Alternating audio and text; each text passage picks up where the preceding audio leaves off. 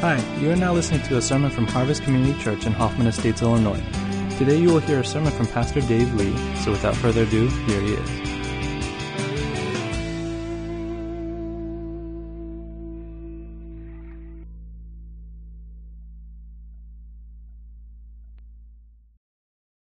So the topic of the message this morning is on gratitude. Let's look at God's word in 1 Chronicles 16:34.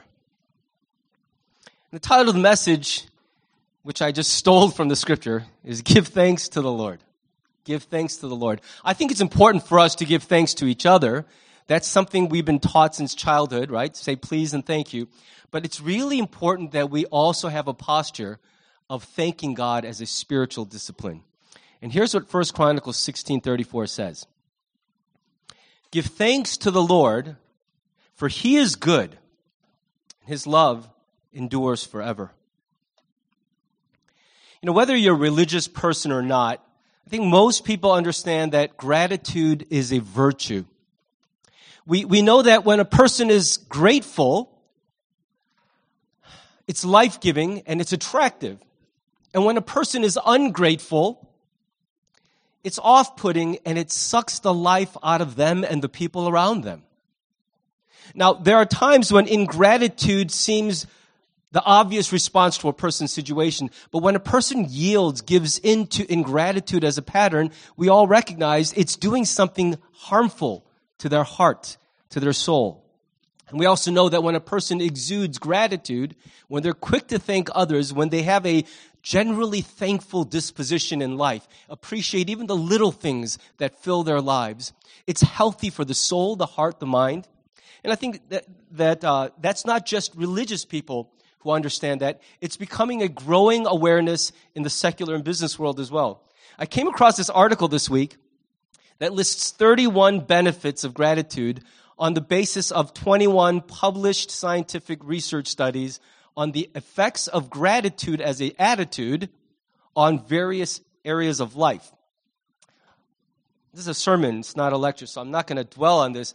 But it's amazing that scientists have discovered a measurable positive impact of gratitude on things like your personality. It makes your personality more likable.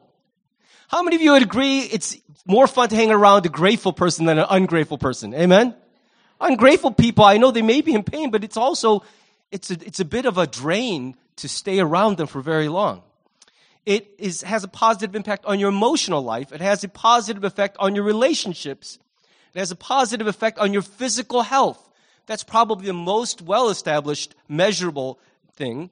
And it even has a positive effect on your career. Grateful people seem to advance in work far more often than ungrateful people do.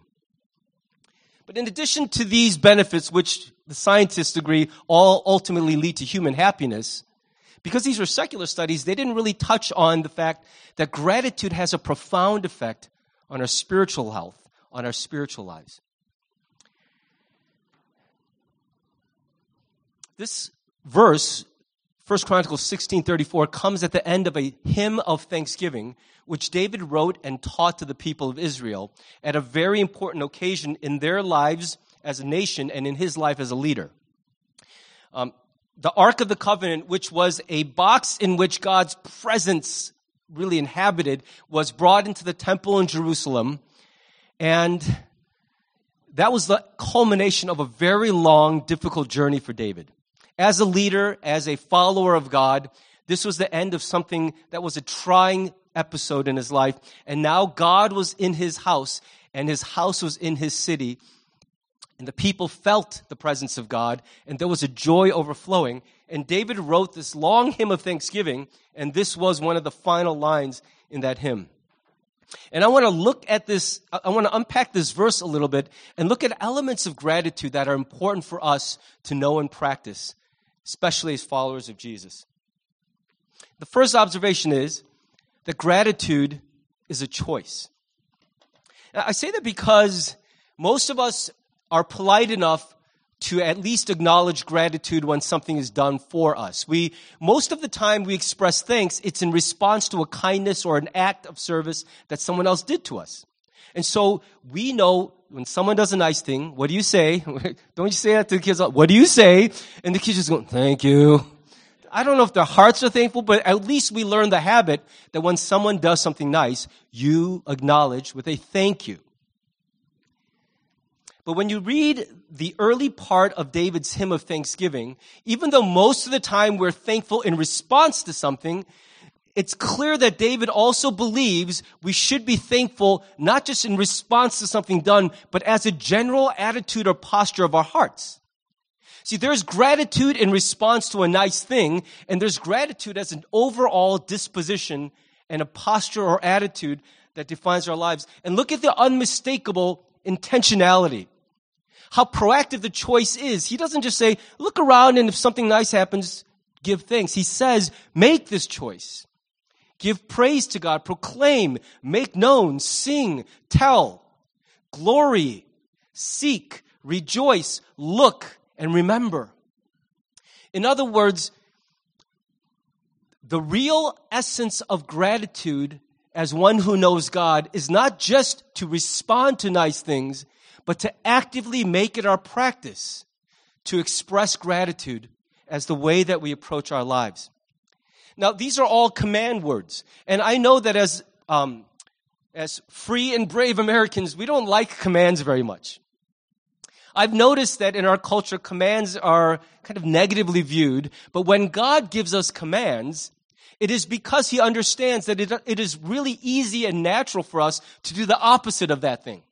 And when we do the opposite of that thing, our lives go in a direction that is not good for us and don't honor him. And so God doesn't give us commands to mess with our lives, to pull a power play. He gives us commands because left to our own devices, when we drift or slide the easy way down, nobody drifts uphill. We haven't watched anybody drift passively into greatness or growth or health. That just doesn't happen. Think about your physical health. If you just leave it alone, what happens to you? Some of us know very well, this happens to me. This is what happens when you don't really work at your physical. What about at your intellectual health? You know, there's all these apps to keep your brain sharp. Because if you don't, you might find, I can't remember anything. When we don't work at things, when we're not active, the natural slide in this universe is towards decline. And so God gives us commands as a gift because it's from the heart of a loving Father calling out to us as his children, don't slide down that way. Choose a different way. Because if you do what comes naturally and easy, it's very likely your heart will lead you to places you don't want to end up. I think the reason that David spends so many words and so many verses admonishing us to be intentionally thankful, intentionally to acknowledge God, is because we are selectively tuned to the negative. Would you agree that it seems like the human heart somehow is selectively tuned to the negative? We remember our nightmares way longer and more clearly than we remember our good dreams. It's just something about pain that leaves a lasting 20/20 crystal clear HD, 4K, HDR, whatever picture you want. It's the best picture we get. Often pain leaves that very clear memory, but joy is so short-lived. Think about when you have an amazing vacation and how fast the effects of that amazing vacation fade before the end of your first day back at work. It's like it never happened. While you're there, everything is awesome, and the first day back at work, you're like, oh, I hate my life. It's amazing how selectively we are tuned in to those things which are negative and draining and dragging and depressing, so that the reason that David and God continue to admonish us, choose a different ways, because if we don't choose it, we will selectively key in on those things which drain the life out of us. It takes effort to remember the goodness of God. It takes effort to remember it's all around us, but if we don't look for it, we will see what screams most loudly at us. And if our fallen hearts are tuned to the negative, that's what we will keep seeing over and over and over. Do you remember when you who are parents, remember when your newborn baby was still just so fresh and new, and you just would stare by the crib and go, I can't believe that's my kid. So beautiful. Is that how you talk to them when they're like 10, 12? Do you ever just stare at your 12-year-old and go, so beautiful. I can't believe you're like, oh! 6 more years. Right?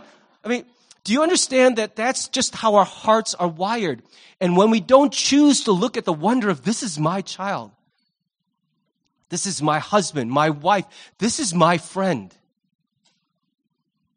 If we don't choose to look at that as a matter of choice, we won't see it. Here's a natural law of the universe, which I've said again and again. You see what you look at. I don't know what's behind me because I'm not looking at it.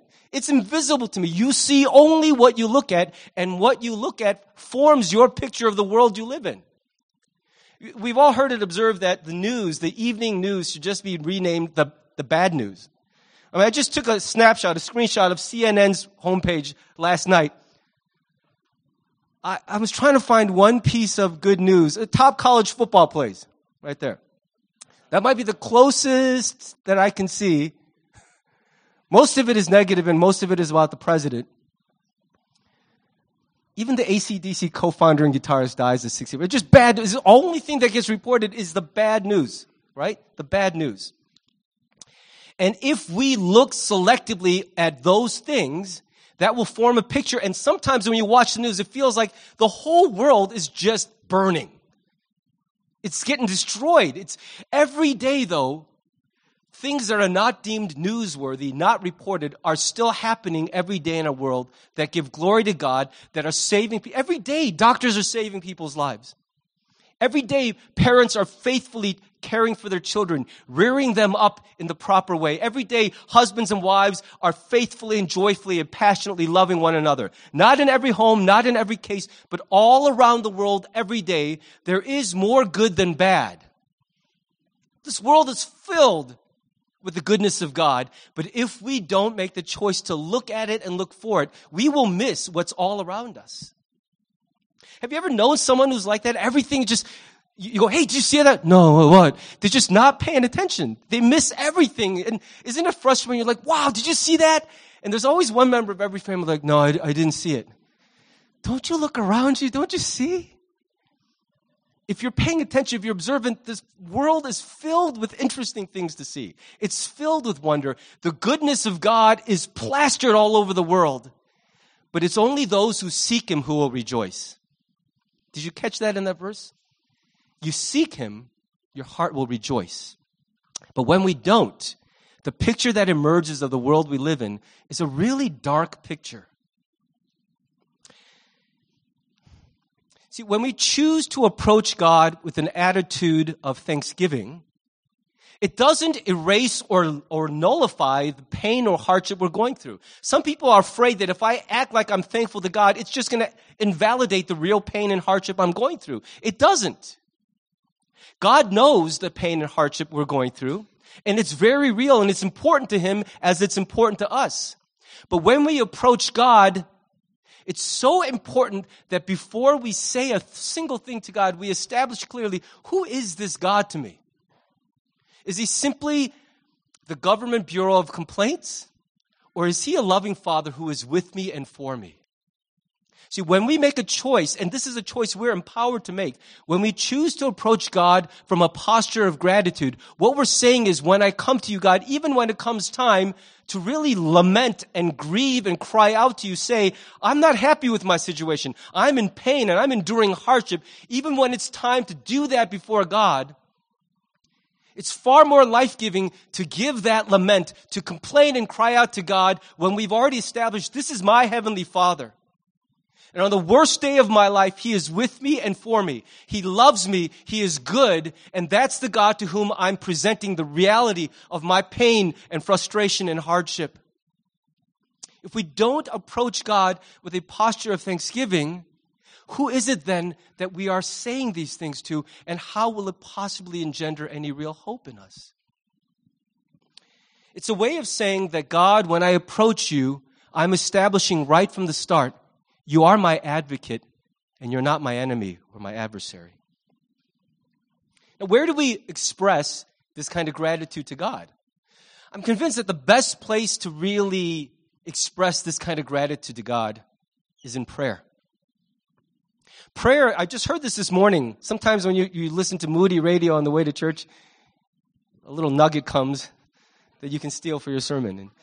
And this one quote that this guy said, the DJ was saying is, prayer is the place where human lives and the life of God intersect. It's a meeting place where my life and the life of God actually enter the same space.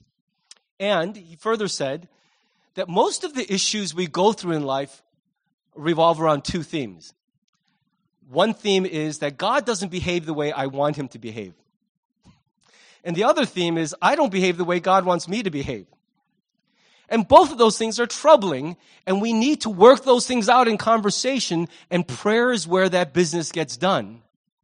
But if we're going to approach God in that kind of conversation, we cannot be confused at the start who it is we're talking to.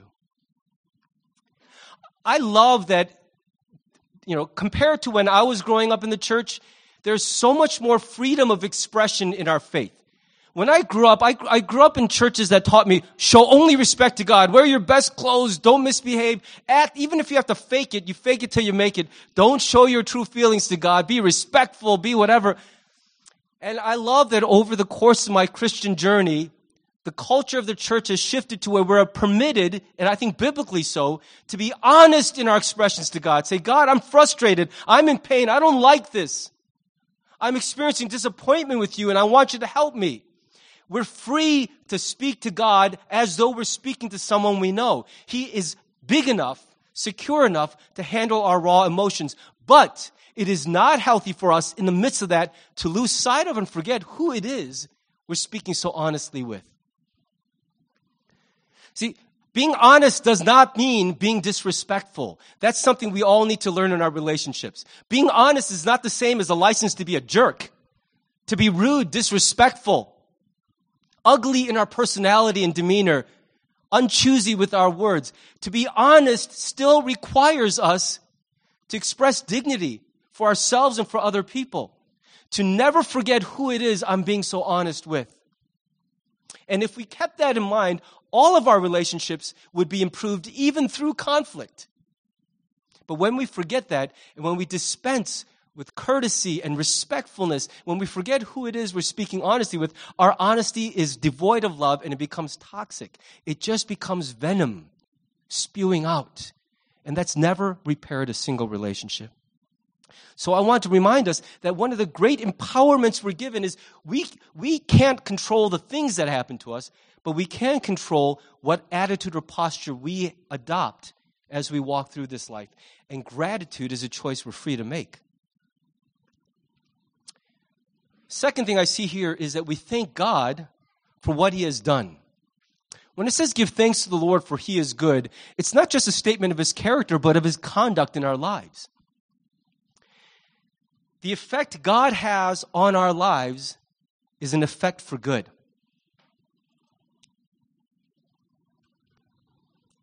It's clear that in this hymn of thanksgiving, David says it's important for us to acknowledge and thank God for what he has done, for his wonderful acts. Have you ever had a relationship with someone who was ungrateful? Despite your best efforts to serve them, to love them, to be kind and gracious to them, it was never enough. Now, it's annoying when it's a stranger.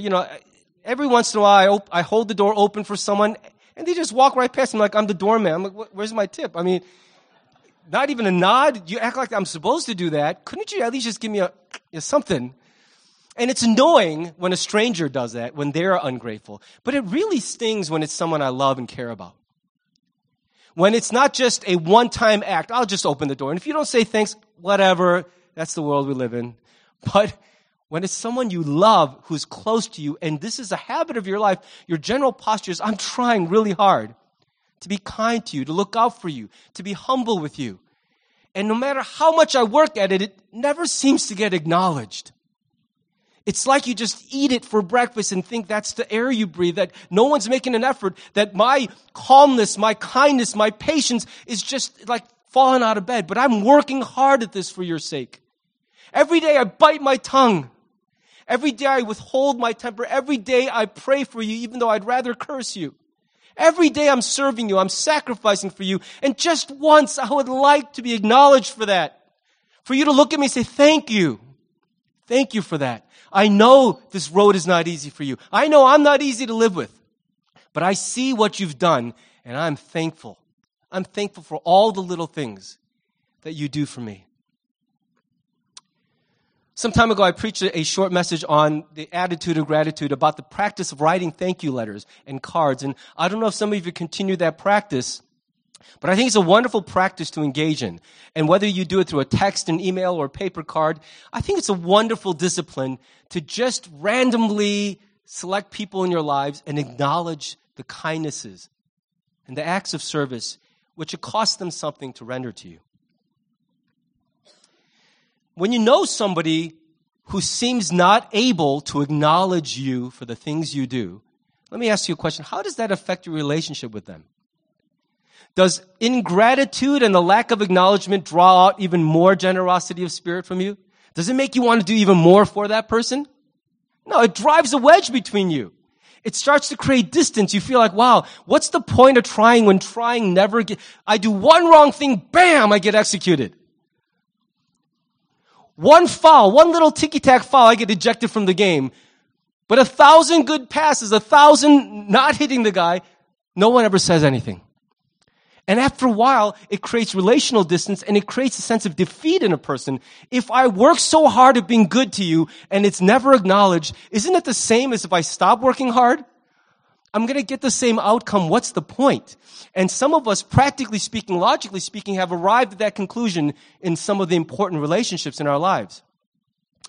This is where gratitude comes in, and when we choose to be grateful and express it, not hold it in as a secret. I'm never going to say it, but I'm really thankful in secret. That's worthless. It's a start. I wouldn't say it's worthless. It's a little bit worthy, but it's a start. It's only good for you. When you express gratitude, it has this power to supernaturally begin healing a relationship. Now, the person is not serving you in order to be acknowledged. I hope not. But when you don't acknowledge, it creates unnecessary pain and frustration when they were trying to do something to be genuinely loving. And we all know what that feels like on the receiving end. Ingratitude just drives a wedge between us and another person. And it's not so different in our relationship with God. I know we demand God to be just different in every way from us, but God expresses his personhood and his personality all throughout Scripture. And in the same way that ingratitude drives a wedge between us and other people, ingratitude drives a wedge relationally between us and God. It's so important that no matter what we are going through in our lives, it becomes a matter of spiritual discipline and obedience, that when we approach God, our first posture is, God, before I say a single thing to you, I'm going to acknowledge that you're still good and that you are still at work in my life.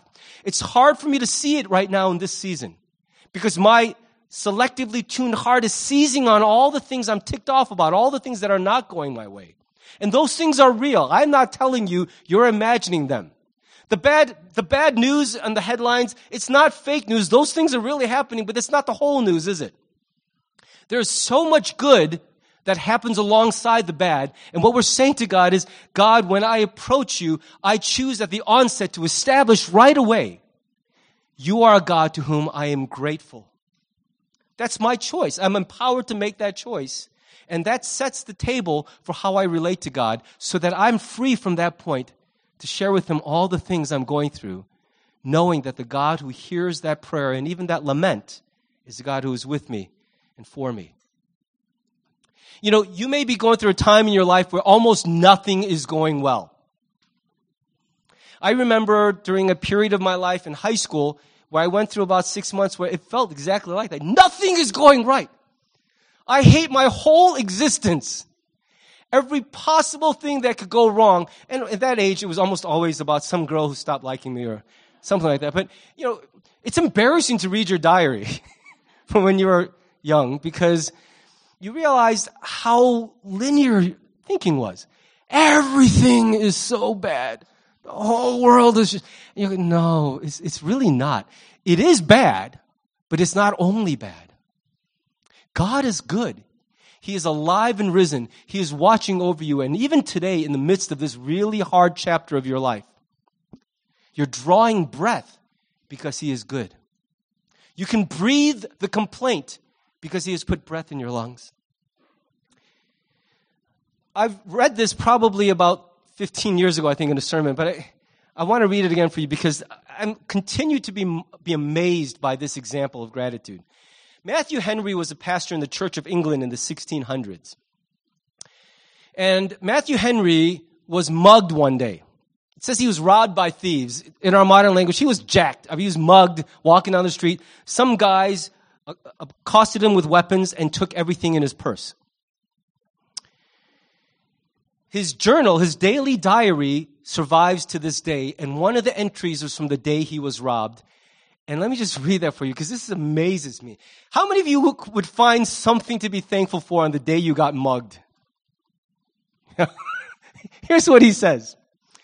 Let me be thankful first because I was never robbed before. It's my first time. And that's not just some cute little thing. I mean, he's really saying, this is the first time I've ever been robbed, thank God. Then second, because although they took my purse, they did not take my life. It's just money. And third, because although they took my all, it wasn't that much. Pastors even back then, right? You take all of it. You're just practicing at this point. And fourth, because it was I who was robbed and not I who robbed. That though I was a victim of a heinous crime, thank you, God, that my life hasn't sunk to the point where I'm the one committing that crime. I have you to thank for that. Now, these aren't cutesy, fake, forced Christianese. These feel very legitimate.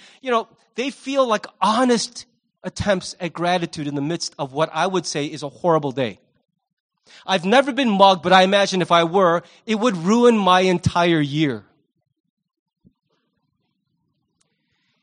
This is such a good example to us of what the discipline and the choice of gratitude looks like. Even when your life is swirling down a toilet, if you decide, I will thank you, God will reveal to you that there is much to thank Him for. And that thanksgiving doesn't invalidate your pain and hardship. It stands right there. It's still there. But it allows you to be honest and fair and say, God, that's not the only story that defines my life. In the midst of this pain, there is still good because you're good. In the midst of my hardship, there is still something to be thankful for because you have not gone on vacation and abandoned us. Even now, in my hardship, you are there. If you want to begin practicing this discipline of gratitude, start with some of the things that you just take for granted that you think are supposed to be there. Louis C.K., a comedian that now is a little bit under fire, but some of his observational humor is so sharp, so insightful. And one of his funniest bits is about how we complain about our phones. I hate this phone. It's so slow. He's like, it's a miracle, this thing you're holding in your hand. And listen to that bit. I was like, you're right. I am one of those people who is at an addiction level of curiosity. If I see a URL on the back of a car trunk while I'm on the road, I have to actually pull over and look at it. I have to know what that is. I can't let anything go. I must have been a cat in a previous life because my curiosity is out of control. And for someone like me, the idea that I have the collective knowledge base of the human race in my pocket is a miracle.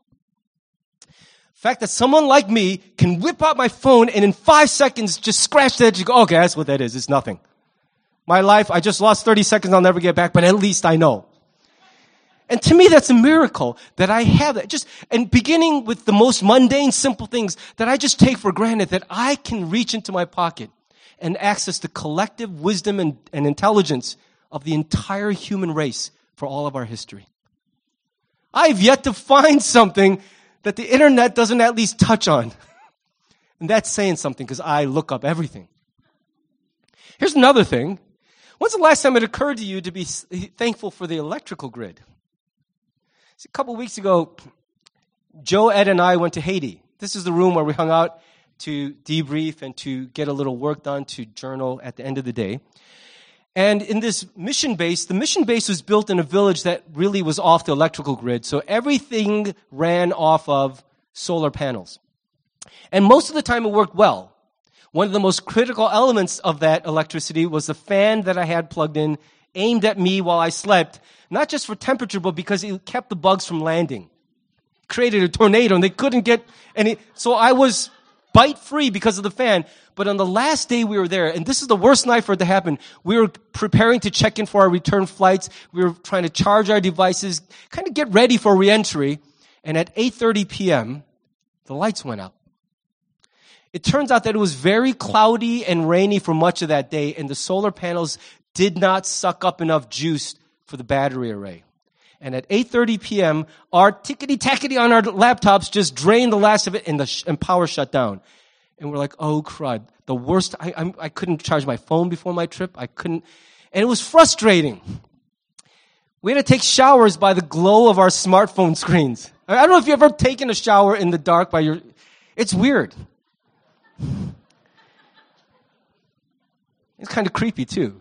And, it occurred to me that moment how much I take for granted that every time I plug stuff in, it works where I live. Just everything works here. It works so well, I complain when it doesn't work fast. When it's not flawless. When my power goes out, all I got to do is push that red button on the outlet. Working again. It's a miracle. And it just occurs to me that if we make a choice, we will find 1,000 things which we presume God owes us every day, but which are, in fact, His everyday mercies and gifts of love.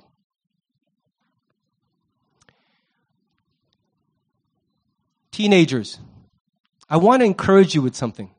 You know, the things you often just assume are just supposed to be part of your life, like, I need a ride. And magically a chauffeur goes, okay, I'll stop everything and I'll take you where you need to go. You know the fact that you don't wear clothes that are hopelessly outdated and goofy looking, but you get to dress pretty much like you're supposed to look at your age? The fact that there are 3 meals a day for you to eat, and that even when you don't want to eat, someone is forcing nutrition down your throat. The fact that your parents care more about your grades than you do because they want you to have a future. All these annoyances and presumptions, I want you to know what it costs your parents to provide for you. And that's a start, right? And I want you to do something miraculous today. I want you to walk up to your parents and express gratitude for one thing which you sort of feel like is owed to you.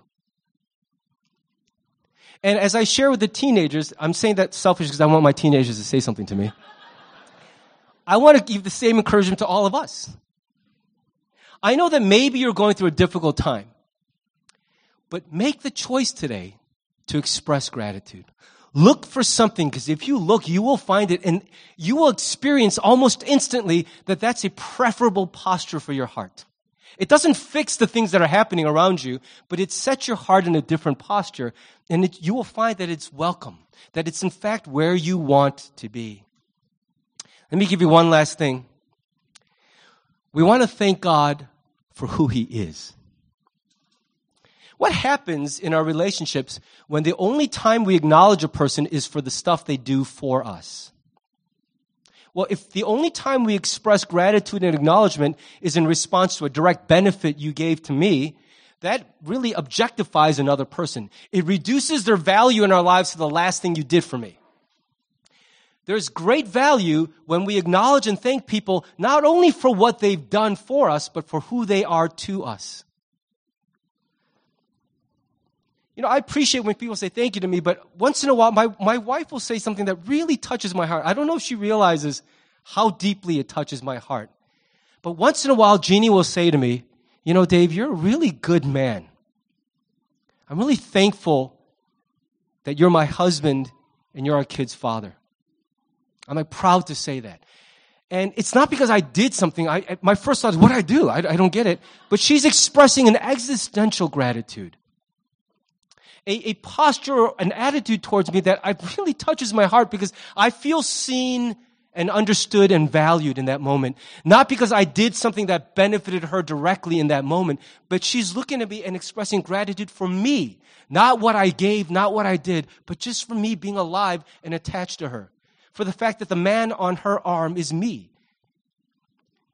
And I can't tell you what that does for my heart and for our relationship.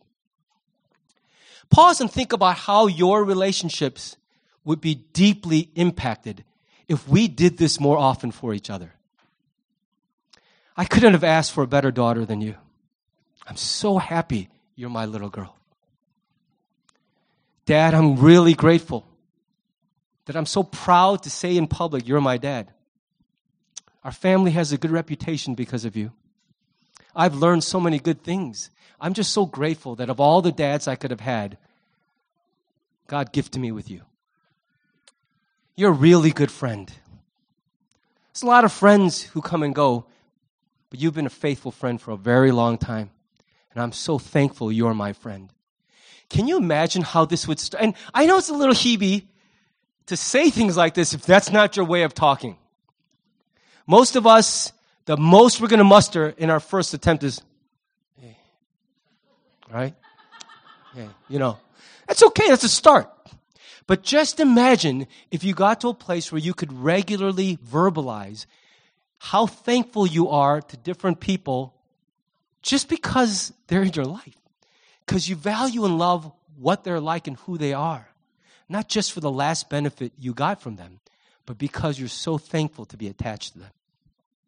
And can you imagine then how profoundly your relationship with God would be affected if rather than just saying, God, I don't see that you love me because you haven't done things for me, just say, God, I'm just thankful that you are all powerful. You made everything. You could have been a colossal jerk and you are awesome.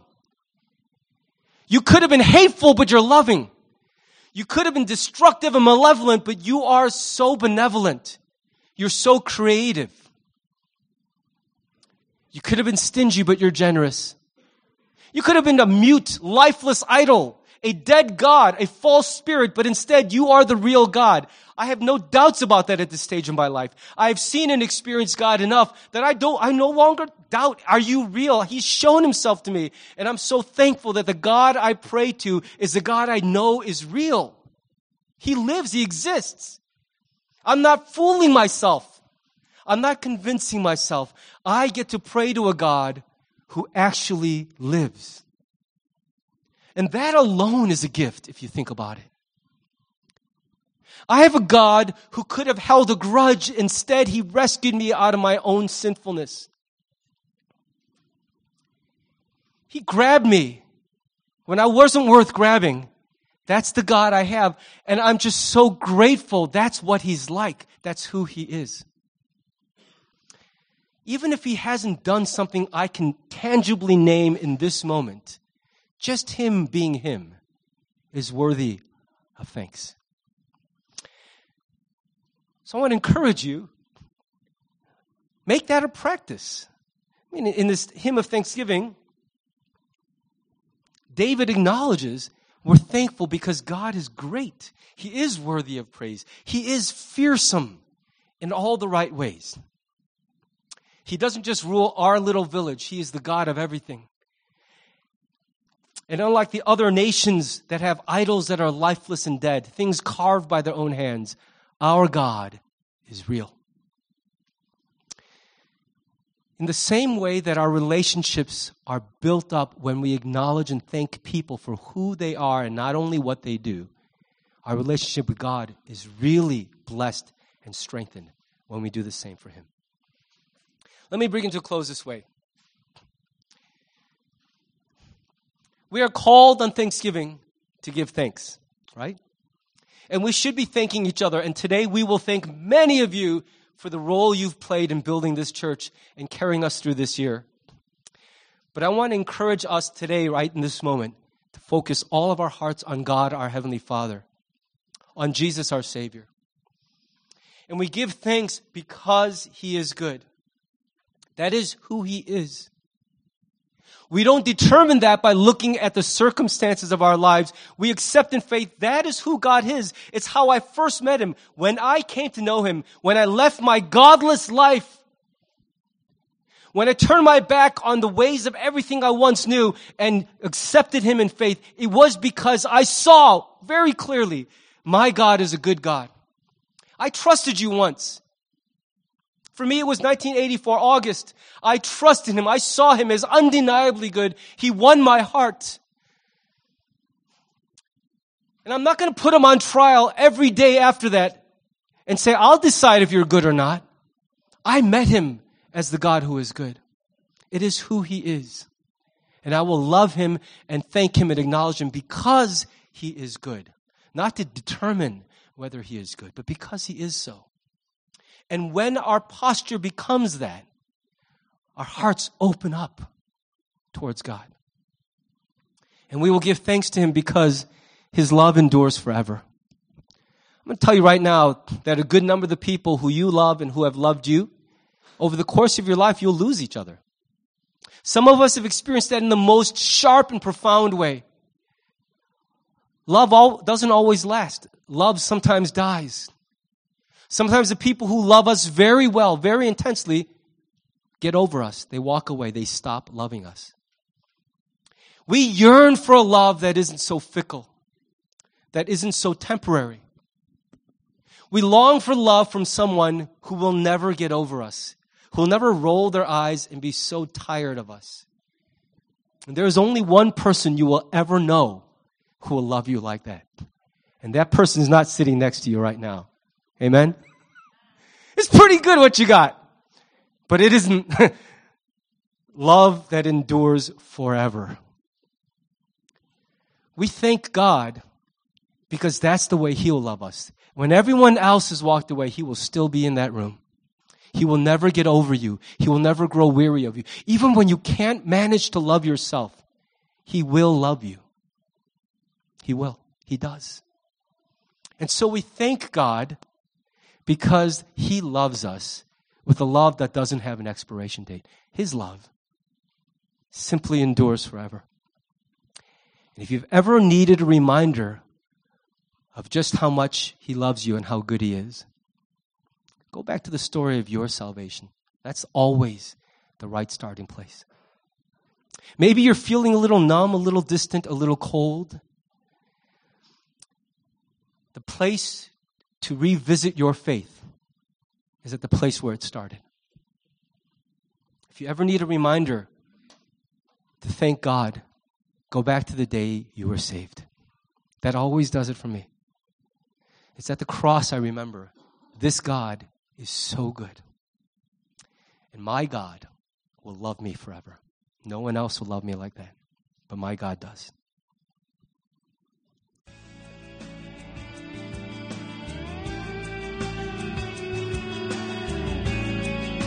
Thanks for listening to the sermon from Harvest Community Church. If you would like more information or have any questions or comments, check out our website at harvest-community.org. Thanks for listening.